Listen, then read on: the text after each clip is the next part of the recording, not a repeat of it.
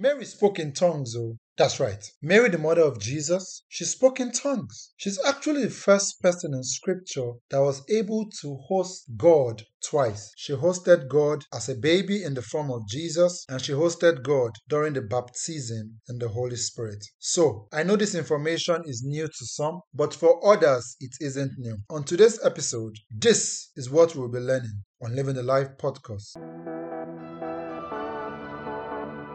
Hi, I'm Dolapo Adelano, and this is the Living the Life podcast, where you learn scriptural and practical insights into knowing Jesus and expressing his life on the earth from the pages of scripture void of religion. On today's episode, I'll be focusing on tongues, the believer's advantage. Throughout the scriptures, when we moved from the Old Testament to the New Testament, we would observe that tongues and interpretation of tongues are the only gifts of the Spirit, not actively operated in the Old Testament. If we go to 1 Corinthians 12, where the gifts of the Spirit are listed, we'll observe that every other gift mentioned was actively manifested in the Old Testament. 1 Corinthians 12:7 says, "But the manifestation of the Spirit is given to each one for the profit of all. For to one is given the word of wisdom through the Spirit, to another the word of knowledge through the same Spirit, to another faith by the same Spirit, to another gifts of healings by the same Spirit, to another the working of miracles, to another prophecy, to another discerning of spirits, to another different kinds of tongues, to another the interpretation of tongues." The first seven were active in the Old Covenant. There was word of wisdom, there was word of knowledge, there was faith, there was the gifts of healings, there was working of miracles, there was prophecy, there was discerning of spirits. All were manifested in the Old Covenant. However, we didn't see the operation of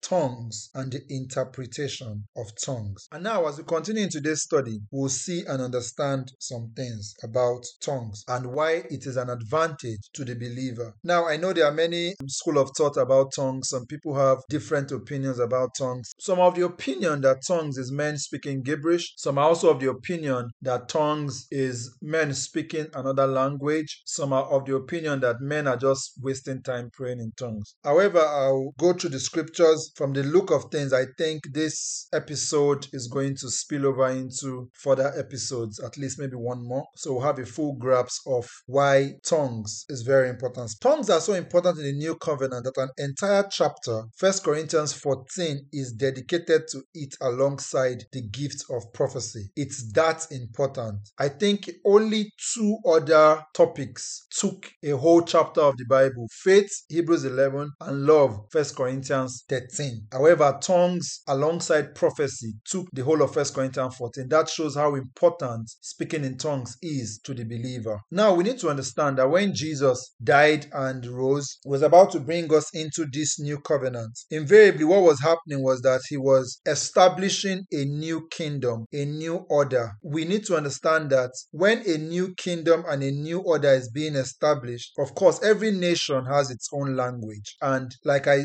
said earlier, in the Old Covenant, the only two things that we didn't see that were gifts of the Spirit that were not in operation in the Old Covenant were tongues and the interpretation of tongues. So while we're coming to the New Covenant, we needed a new language which was significant to this new covenant, and this language was tongues. And Jesus spoke about tongues at least twice in the Bible. The first one we'll look at is in John 7 from verse 37 to 39. John 7, 37, 39 says, "On the last day, that great day of the feast, Jesus stood and cried out, saying, 'If anyone thirsts, let him come to me and drink. He who believes in me, as the scripture has said, out of his heart will flow rivers of living water.'" I'm reading from the NKJV. The KJV will say, "Out of his belly will flow rivers of living water." It goes on 39 and says, "But this he spoke concerning the Spirit, whom those believing in him would receive, for the Holy Spirit was not yet given, because Jesus was not yet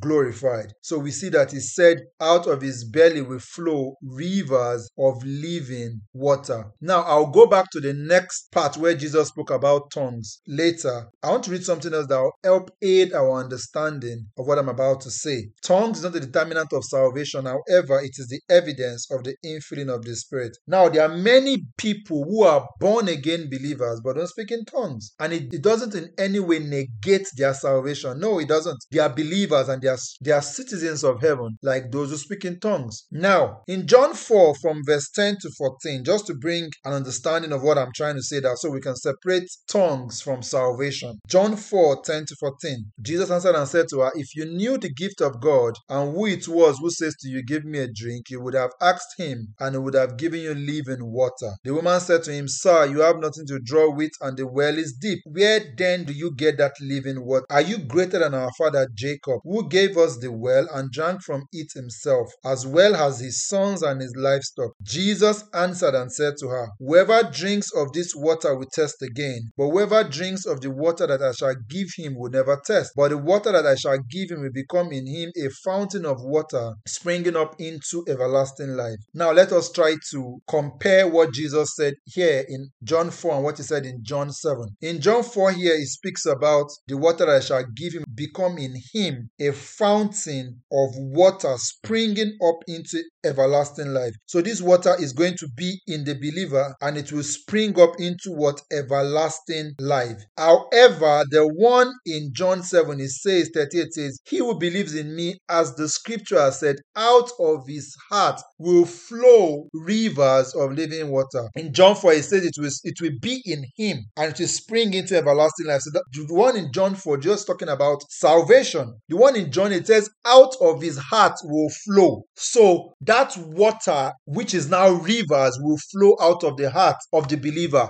Now, this is where Jesus is talking about tongues here. Now, another part where Jesus spoke about tongues is after he ascended, is after he finished the work on the cross. That's in Mark 16, verse 17. Yes, from verse 14, it says, later he appeared to the 11 as they sat at the table, and he rebuked their unbelief and hardness of heart, because they did not believe those who had seen him after he had risen. And he said to them, go into all the world and preach the gospel to every creature. He who believes and is baptized will be saved, but he who does not believe will be condemned. Now it now says, and these signs will follow them who believe. So this means that they are already believers. You get that? These signs will follow the believing ones. These signs will follow the believing ones. So the things he's about to say are going to follow the believers. So they are already believers. It's not that they are not trying to be believers. They are already believers. And that says, in my name, what will they do? They will cast out demons. That's the first thing. They will speak with new tongues. Now, who will speak with new tongues? Believers. So, believers are expected to speak what? With new tongues. This is Jesus speaking here. It's very important that tongues was the second sign mentioned by Jesus that would follow the believer. Now, many people have the opinion that no, tongues has ended, tongues has this. The believers, the apostles didn't speak in tongues. We are speaking gibberish. Mary didn't speak in tongues and whatnot. Now, I will show you that Mary, the mother of Jesus, spoke in tongues. We'll read from Acts chapter 1. Acts chapter 1 from verse 12 to 14. Then we'll go to Acts chapter 2. Then they returned to Jerusalem from the mount called Olivet, which is near Jerusalem, a Sabbath day's journey. And when they had entered, they went up into the upper room where they were staying. Now, it lists the people that were there. Peter, James, John and Andrew, Philip and Thomas, Bartholomew and Matthew, James the son of Alphaeus and Simon the Zealot, and Judas the son of James. These all continued with one accord in prayer and supplication with the women and Mary, the mother of Jesus, and with his brothers. Now we see verse 14, it says, and Mary. It called the women. The Bible lists the women, but it was specific about Mary, the mother of Jesus. So Mary was actually present at the upper room prayer meeting before the Holy Ghost fell. So she was there. Now when we go to Acts 2 verse 1, when the day of Pentecost had fully come, they were all with one accord in one place. And suddenly there came a sound from heaven as of a rushing mighty wind, and it filled the whole house where they were sitting. Then there appeared to them divided tongues as of fire, and one sat upon each of them. And they were all filled with the Holy Spirit, Spirit and began to speak with other tongues as the Spirit gave them utterance. We see here that they were all filled with the Holy Spirit and began to speak. Who is part of the all that was filled here? Mary is part of the all. So we need to understand that Mary was the only person on the earth that hosted God twice. She hosted God when he was a child, when the Holy Spirit came upon her and overshadowed her. The Holy Child that was in her was Jesus. And after Jesus ascended on high, she hosted God again in the form of the Holy Spirit. So Mary spoke in tongues. So believers that believe that Mary did not speak in tongues, well, they should read the Bible more and they will see in clear terms that the Bible clearly states that Mary spoke in tongues. Now, tongues is meant to edify us. Tongues is meant to build us up. This is just an introduction to make us understand the advantage that tongues provides for us. However, from the next episode, I'll build up on it by showing certain areas in the Bible where tongues are spoken about and why tongues is in it. I'll also go in depth in some other areas, but I'll just touch on some things today to make us understand that tongues is very important. Now, we're talking about Mary speaking in tongues. Another reason, why should you speak in tongues? One of the reasons I will just give before I say another one. Well, let's go to Jude 1:20. Jude 1 verse 20. I will read KJV, I'll read the Amplified, and I'll also read the Passion Translation. But let me start from verse 16. It says, NKJV says, these are grumblers, talking about some people earlier, complainers, walking according to their own lust, and they mouth great swelling words, flattering people to gain advantage. So we can see that some people are just mouthing words to gain advantage. 17 says, but you, beloved, remember the words which were spoken before by the apostles of our Lord Jesus Christ, how they told you that there would be mockers in the last time who would walk according to their own ungodly lust. These are sensual persons who cause divisions, not having the Spirit. But you, beloved, building yourselves up on your most holy faith, praying in the Holy Ghost, keep yourselves in the love of God. So one of the ways we can keep ourselves in the love of God is by praying in the Holy Ghost. That we would not be using flattering words against people and to try to gain advantage of them is by praying in the Holy Ghost, and it helps us to keep ourselves in the love of God. Now I'll read the Amplified Classic and the Passion Translation of verse 20. Jude 1:20 Amplified says, but you, beloved, build yourselves up, founded on your most holy faith, make progress, rise like an edifice, higher and higher, praying in the Holy Spirit. So we see that as we pray in the Holy Spirit, we make progress, we rise like an edifice, higher and higher. That word for build there is like we are charging a battery. So we are charging our batteries. We are charging our batteries when we pray in the Holy Ghost. The Passion says, but you, my delightful loved friends, constantly and progressively build yourselves up on the foundation of your most holy faith by praying every moment in the Spirit. We're encouraged to pray every moment in the Spirit because that's how we'll build ourselves up in the Holy Spirit. I'll just share two reasons why I believe some people are afraid of speaking in tongues, or some people don't want to even speak in tongues. One, some of them believe that you must be baptized in water before you speak in tongues. That is not totally scriptural. I'll read the scripture even before I say anything about my experience. Water baptism isn't a prerequisite to the infilling of the Holy Spirit. I'll start reading from Acts 10:39. And we are witnesses of all things which he did, both in the land of the Jews and in Jerusalem, whom they killed by hanging on a tree. Him God raised up on the third day and showed him openly, not to all the people, but to witnesses chosen before by God, even to us, who ate and drank with him after he arose from the dead. And he commanded us to preach to the people and to testify that it is he who was ordained by God to be judge of the living and the dead. To him all the prophets witness that through his name whoever believes in him will receive remission of sins. While Peter was still speaking these words, the Holy Spirit fell upon all those who heard the word, and those of the circumcision who believed were astonished, as many as came with Peter, because the gift of the Holy Spirit had been poured out on the Gentiles also, for they heard them speak with tongues and magnify God. Then Peter answered, can anyone forbid water, that these should not be baptized who have received the Holy Spirit just as we have?